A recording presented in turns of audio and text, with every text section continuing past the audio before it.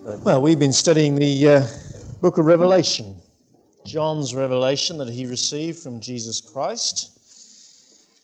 And we've been learning that, in fact, that the main chunk of the book is a description of what will be going on throughout the age between Christ's resurrection and ascension and before he comes again.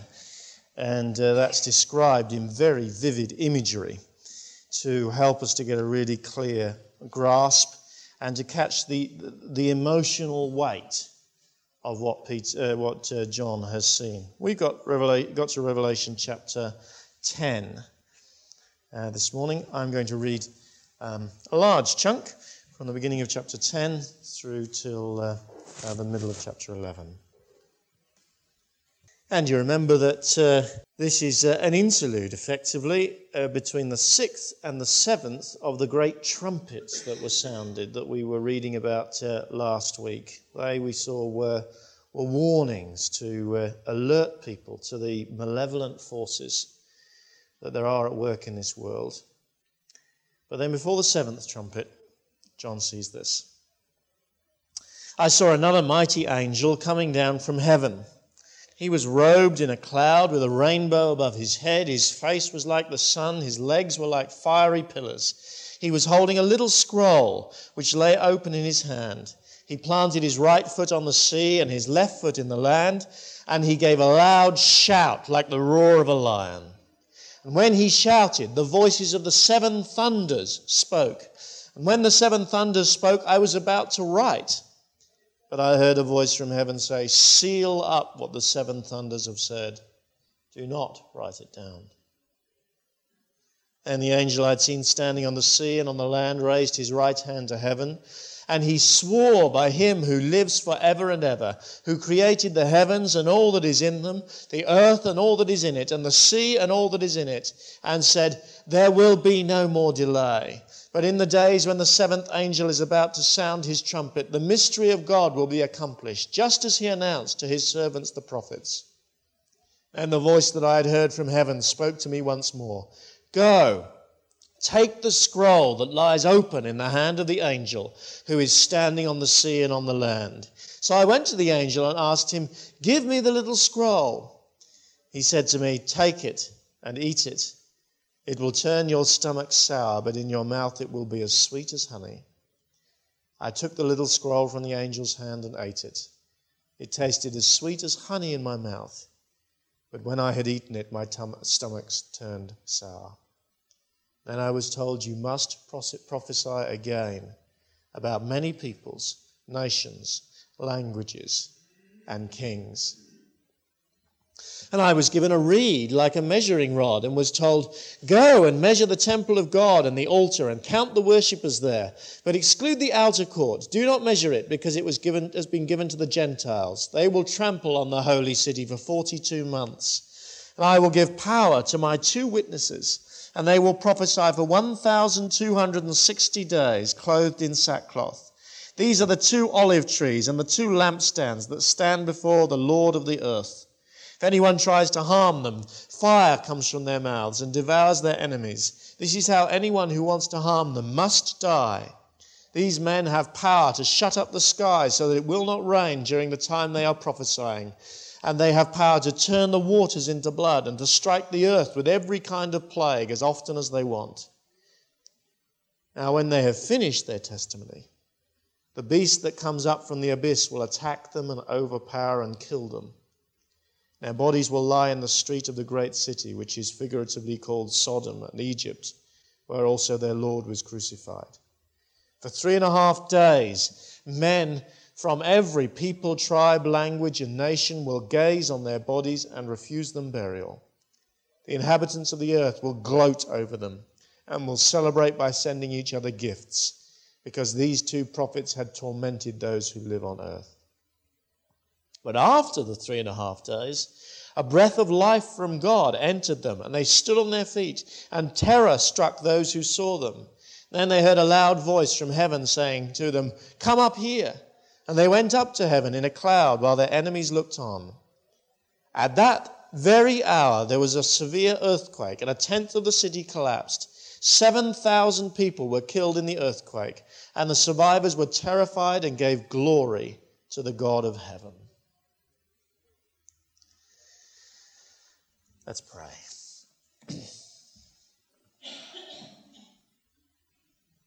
Lord, there is not a piece of your scripture that we do not need your help to help us to understand. But so often when we come to this book of Revelation, we are acutely conscious that we need you to help us to understand these vivid pictures. We need an interpreter, Lord. We need a guide.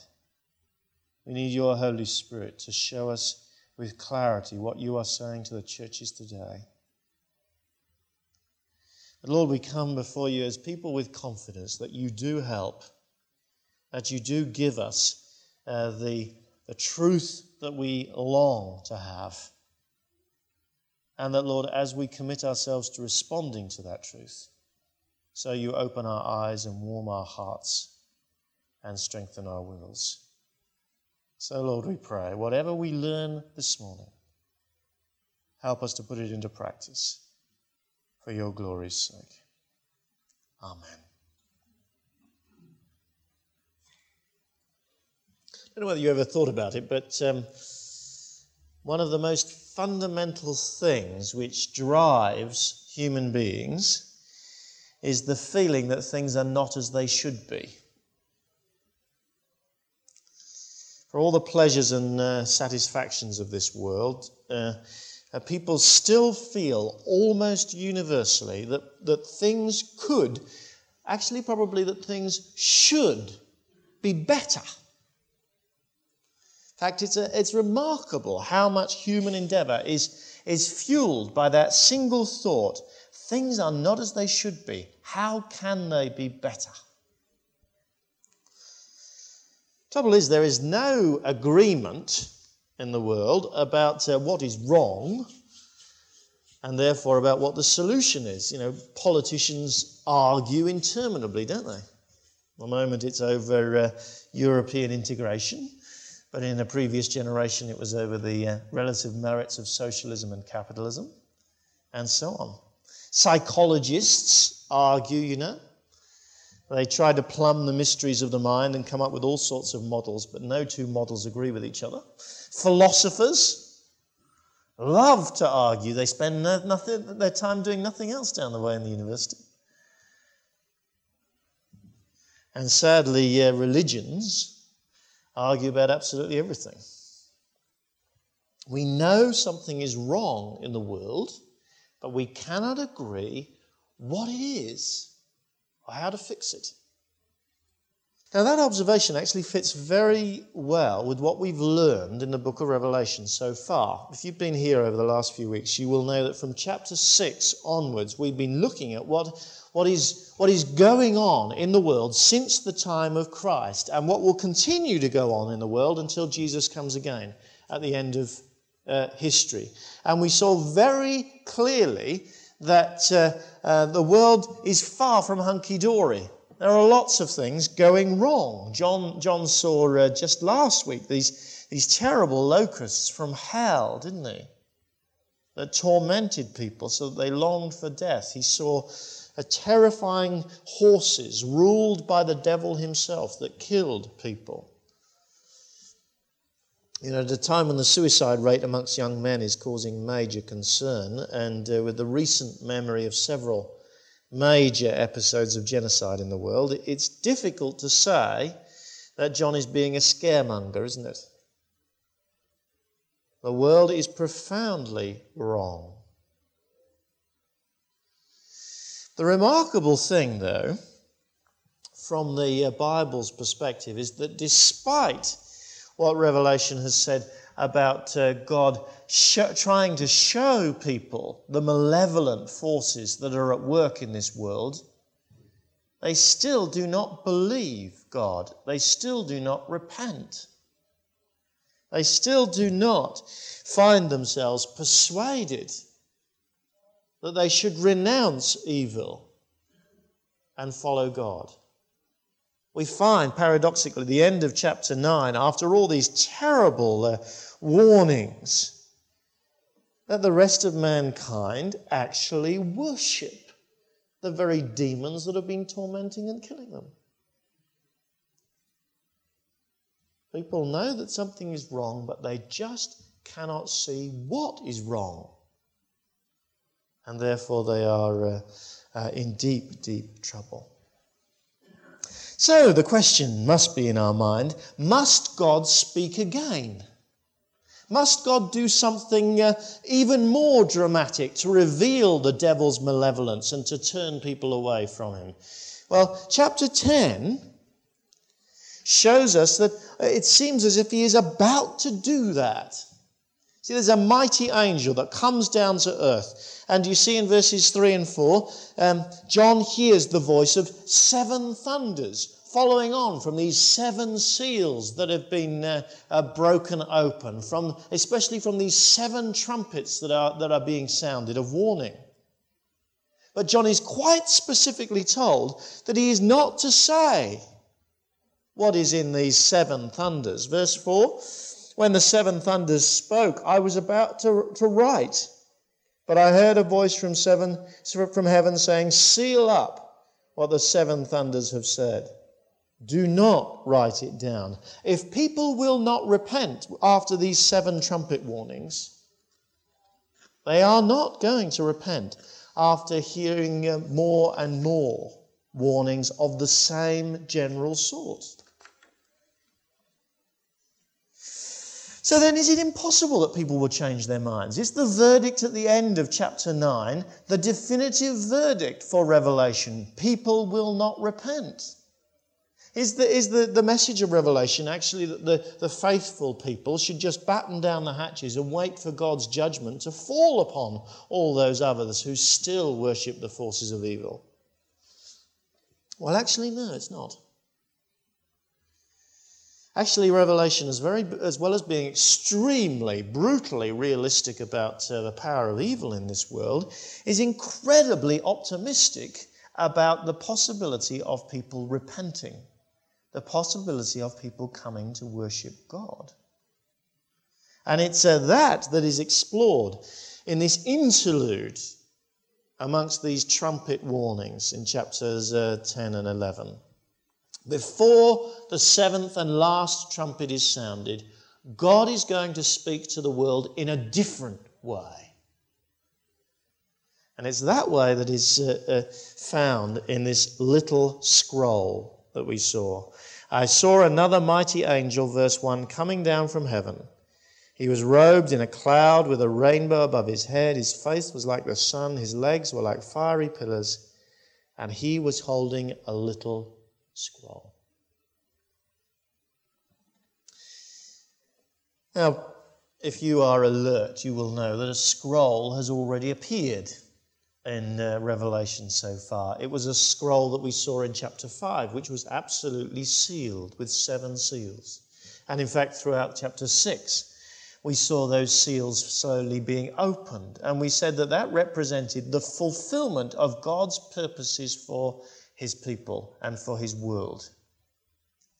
That was represented God bringing about the salvation that he intended to bring about and the judgment that he intended to bring about. So what's this little scroll? Is it related to that? I think the best answer to that is that it is, but it is not quite the same. It is a little scroll. It is a message about that great story. It is a message as well that can be taken by John and consumed by him. It's like a bite-sized version, quite literally. Now, this is what John has to speak about that great unfolding story. That's why it's a little scroll. And in support of that, in fact, it resembles very much an incident in the book of Ezekiel, in chapter 3, where Ezekiel himself was called to eat a scroll which tasted sweet. And that scroll qualified Ezekiel to speak to his world. So this is the message about God's purposes for salvation and for judgment.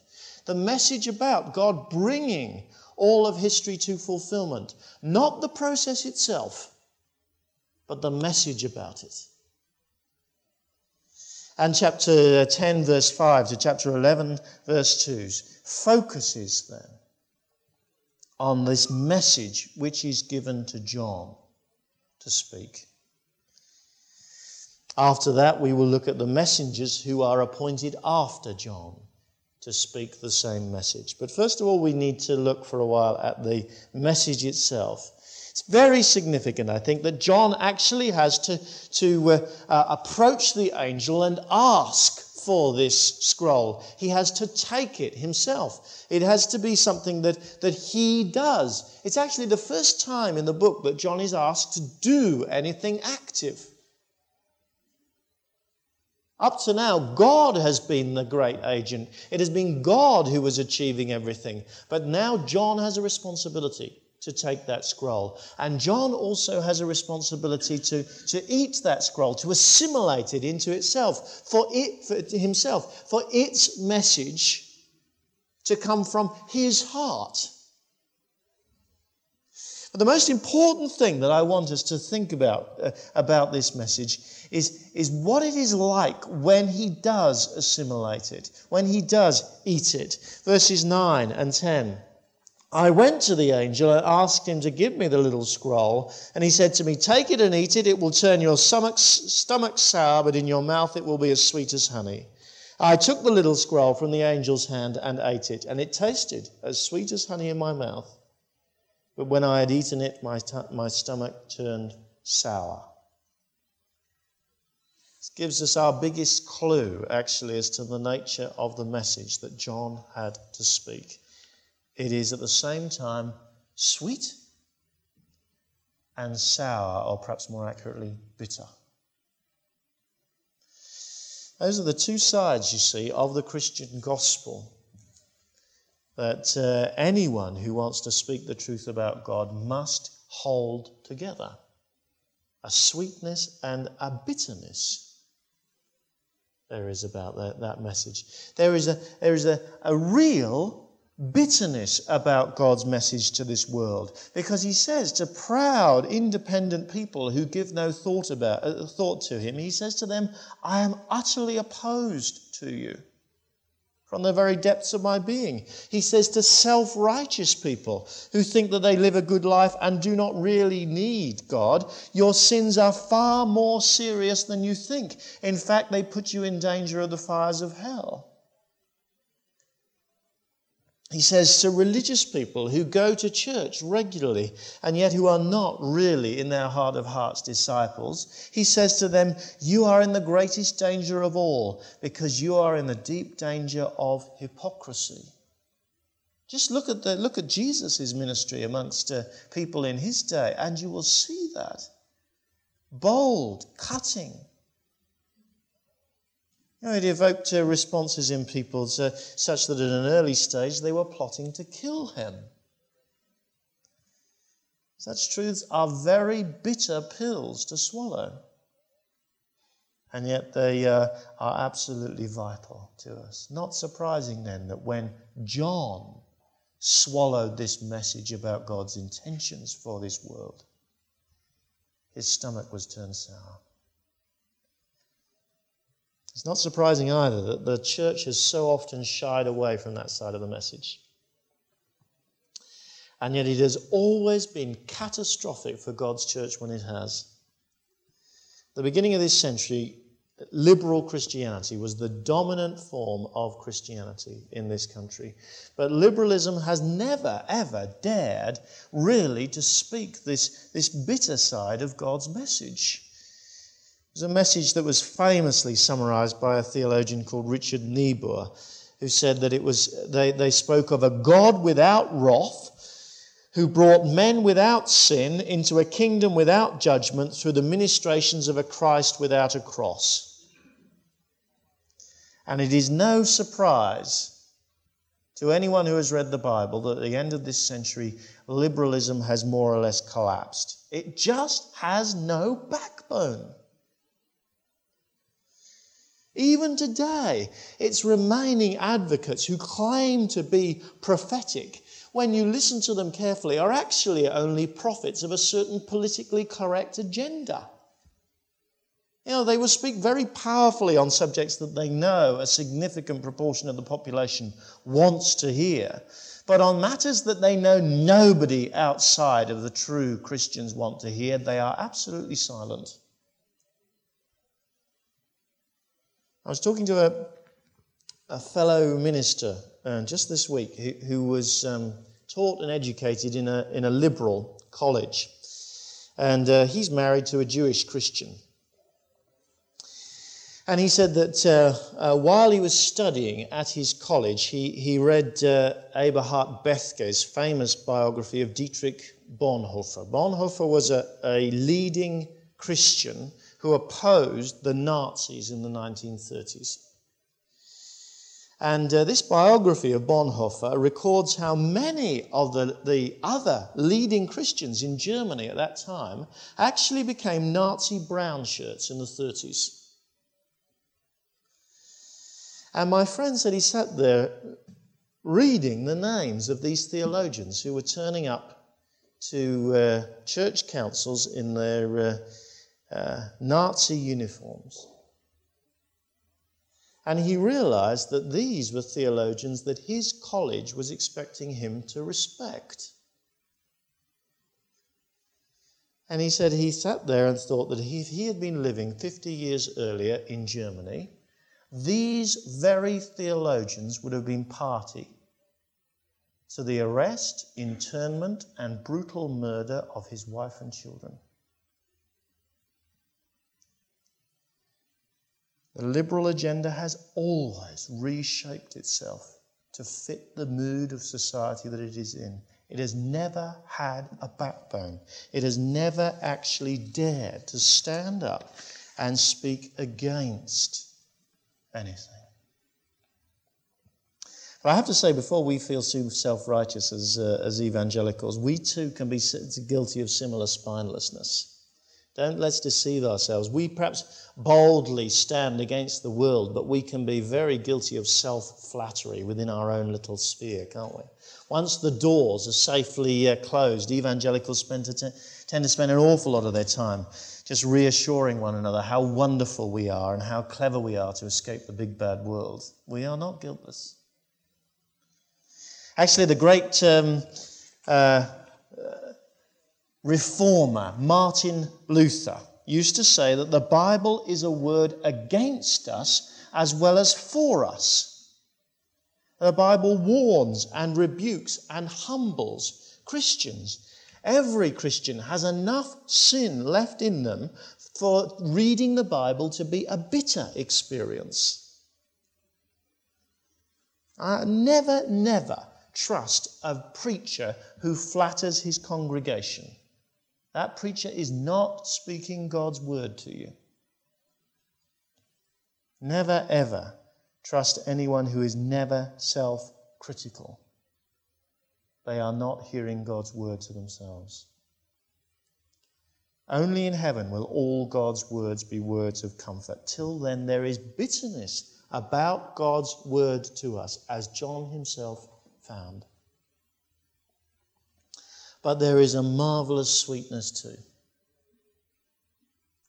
Once we have accepted the bitter medicine, the cure is wonderful. I woke up with a headache this morning. And the best thing for headache is a couple of paracetamols, but don't leave them in your mouth too long. The cure, though, is such a relief, isn't it?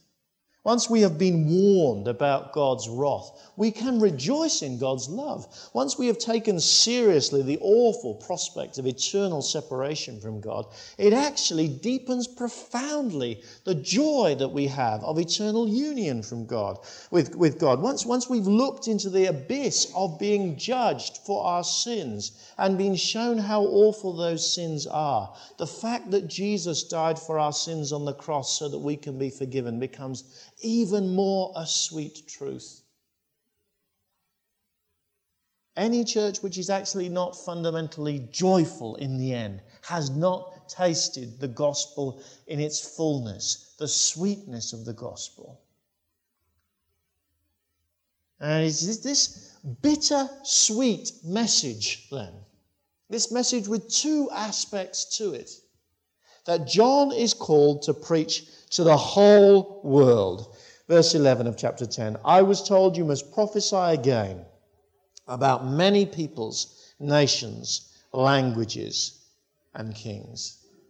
Actually, the normal list in Revelation is people, nations, languages, and tribes. But John actually substitutes kings for tribes at the end of that to show, I think, that this message has authority even over the highest authorities of the world. No messenger of the gospel need feel in any way in awe of even the greatest and mightiest person that they ever meet. This is a message to humble kings as well as every other person. Kings do not rule over the church. The church, as it speaks the gospel, rules over kings. And this is the message that will make a difference. This is the message that at the end brings people to repentance. This is the message that opens people's eyes in a way that just the simple observation of the troubles of this world that we've been exploring up to now does not. And it is a message that is still very relevant today, which brings us on to the next thing that John sees. We've seen the message that he was given, that it was bittersweet. But now he sees two witnesses who are there to carry the message on. Verse 3 of chapter 11. I will give power to my two witnesses, and they will prophesy for 1,260 days, clothed in sackcloth. These are the two olive trees and the two lampstands that stand before the Lord of the earth. If anyone tries to harm them, fire comes from their mouth and devours their enemies. This is how anyone who wants to harm them must die. These men have power to shut up the sky so that it will not rain during the time that they are prophesying. They have power to turn waters into blood and to strike the earth with every kind of plague as often as they want. I don't think these two witnesses are particular historical figures. They are two because according to the Bible, it always requires two witnesses to verify the truth of something. These witnesses are the true church, the faithful church, the church that down through the ages has always given a consistent story. Wherever it was geographically or historically, its witness has been consistent and therefore must be believed. You are a believer here. These two witnesses are you. And these witnesses prophesy, it says, which in Revelation always means apply the truths of the gospel to the world. They prophesy for 1,260 days. That's actually, in round figures, 3.5 years. It's a symbolic period, you see. Half of the number 7. 7 has the sense of completeness about it. So for an incomplete, limited period, they will have freedom to prophesy. And they will prophesy in sackcloth, John says. In other words, they will be calling people to repentance. Exactly what we've been looking for people to do all along. John says they are the two olive trees, which recalls a passage in Zechariah chapter 4, where two godly leaders of his day, in fact, were described as olive trees. And in that same passage, actually, Zechariah sees a lampstand, an image which has already been used in Revelation quite a lot, and comes up again here, because John sees two lampstands. And there we saw that a lampstand indicates the church, the healthy church, the church with God indwelling it, shedding its light abroad. You see, John wants us to see that these witnesses are the faithful people of God giving out light throughout all generations. In fact, Zechariah chapter 4 has a very interesting summary to this picture. God says that that vision is so that they will know that not by power nor by might, but by my Spirit, says the Lord, these things will happen. That's what's going on. The church does not then derive its power from forceful personalities or brilliant organizations or political intrigue. It is empowered by the Spirit of God himself. And the faithful witness always has been. It was in Zechariah's day, and it will be throughout all of history.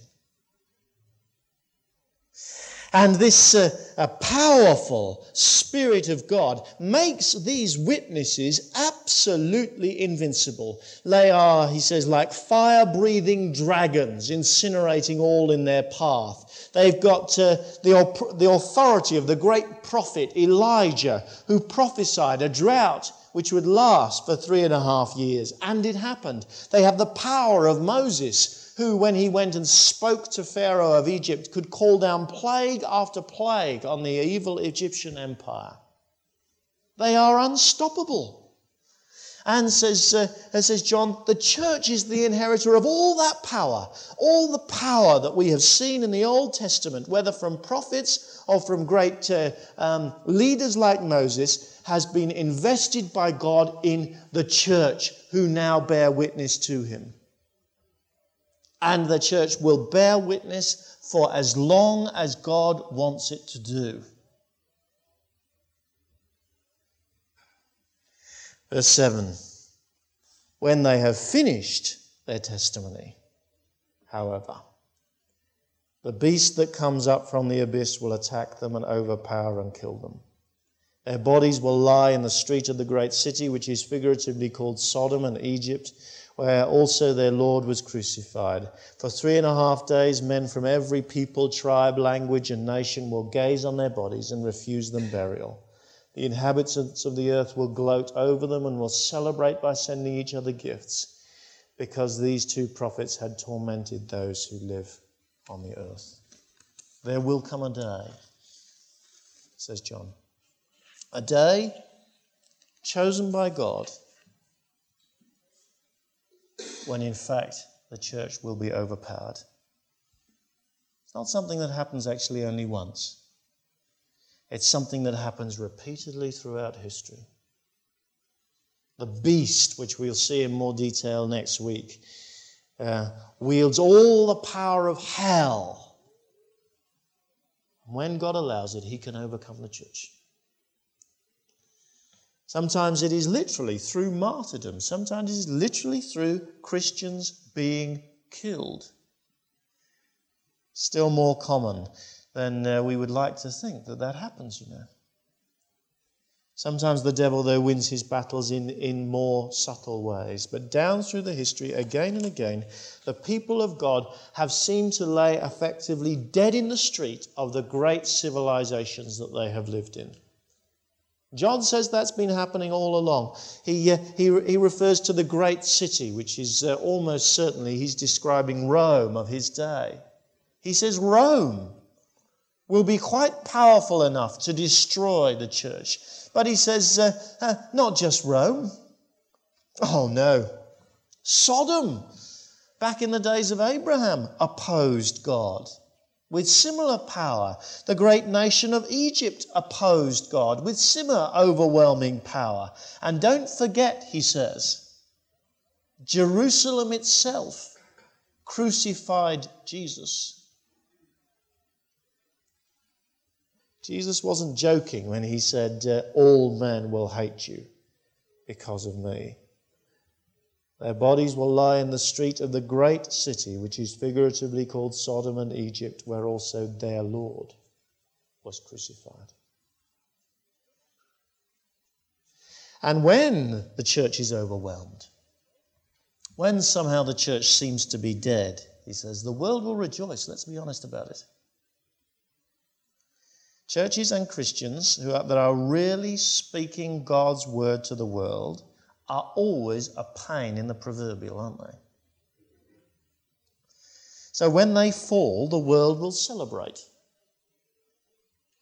In this country, the church has been apparently slain many, many times. Most recently, I think it's been overwhelmed. It was overwhelmed at the end of the last century and the beginning of this by the forces of the Enlightenment, which more or less destroyed its witness for a while. And everyone congratulated themselves. Everyone's congratulated themselves that nasty, schismatic, popular, uneducated, old-fashioned form of Christianity that they used to label with the word enthusiasm has gone for this superior form of Christianity, which is a little bit more intellectually credible. Actually, even many of the churches celebrated with the world, not realizing that they were at their own funeral. Jesus died. The world always opposes the faithful witness of God and sometimes wins the battle. But Jesus rose again. See that? Verse 11, after the 3.5 days, a breath of life from God entered the witnesses, and they stood on their feet, and terror struck those who saw them. When they heard a loud voice from heaven saying to them, "Come up here." And they went up to heaven in a cloud while their enemies looked on. The faithful witness to the gospel cannot be snuffed out in this world, any more than Jesus himself could be. Yes, the devil may achieve victories of a sort. He managed to get Jesus onto the cross, but that turned out to be a defeat. In fact, the true church always rises again. In fact, John says its very immortality is one of its most powerful witnesses to people.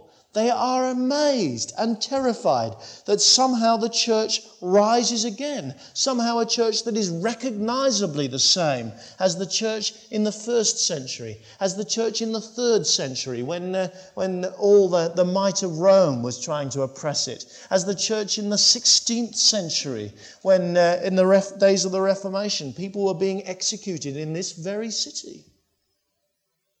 It always rises again. It always recrudesces, like one of those birthday candles that you try and blow out and then it comes up again. The church will not be put out. And that faithful witness, combined then with the trials and traumas that we've seen in chapters 8 and chapter 9, brings people to repentance. Verse 13. At that very hour there was a severe earthquake and 1/10 of the city collapsed. 7,000 people were killed in the earthquake. So another reminder, you see, that there is real trouble in this world. But now that they have heard the message of the witnesses, now that they have got this message that John received, this bittersweet message, and it has been proclaimed, the survivors are terrified and give glory to the God of heaven. There are signs of repentance now.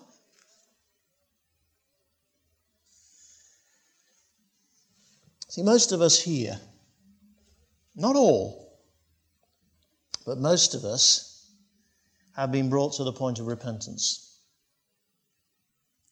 Most of us have heard and responded to that bittersweet message. Most of us, in fact, are called to be like those two witnesses. Are you ready for that? It's the real question. Are you ready for it?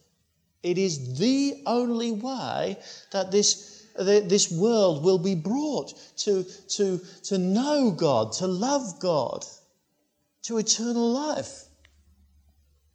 The message of the gospel is absolutely essential to this world. Nothing else will save people from the horrors of their sin, no matter how clearly they start to see.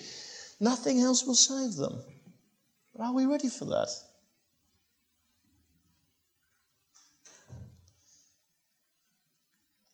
Are we going to be faithful to that message? Are we going to rather cut our coat to fit our tastes? Only faithful witnesses receive that power. What power they receive? Only faithful witnesses bear fruit. See, if we do not bear witness in the way that is called here, is described here, there is no expectation of fruit. There is no expectation of the power and authority that God says will be invested in his people. And Jesus said, if anyone would come after me, he must take up his cross and follow me. He did not say that we were allowed to say, I will follow you, Jesus, but only so far. That's like entering a marathon race and thinking that you can win it after 100 yards. It just does not happen. Disciples that give up when the going gets tough are not in the company of John, they are in the company of Judas. And there is no guarantee of immunity in this world from battering and even premature death in Christian discipleship. If anyone would come after me, he must take up his cross and follow me, said Jesus. The great theologian Tertullian said that the seed of the church is the blood of the martyrs. And he was right. It has been so throughout the centuries. Even this century, you know.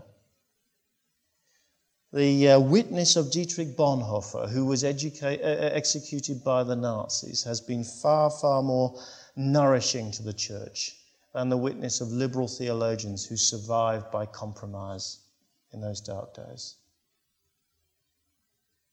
The Church of England as well has been profoundly nourished down through the centuries by the prayer book, which was substantially authored by Cranmer, who himself was burnt at the stake in this very city.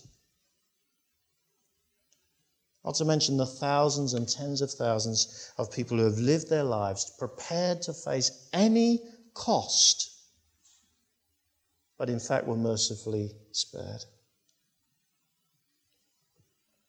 Will you give your life in that way then?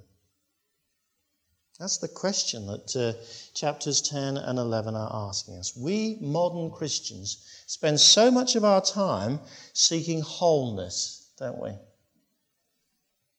Now, Jesus says, I want people who are prepared to be broken. Then I'll make them whole. I'll make them whole then through resurrection life. Will you say yes to that? I am realistic enough to know, that not everybody says yes. Not everyone, even those who sit and nod and listen carefully to what's being said, say yes in the end. Sometimes it's the most surprising people who say no. I will not follow Jesus in that way. Church leaders say no. Respectable people say no. Bible scholars say no. People who look like they've got their act together and got all the answers say no. People who seem to have been Christians for decades say no when the cost is shown to them. But sometimes the most surprising people say yes. Ordinary people, broken people, people who no one respects, people who no one thinks much of, people who doubt themselves, people who struggle. They say, yes, I will give my life for Christ. I will follow him whatever it costs. So is that you? I cannot guarantee even your life if you follow Christ.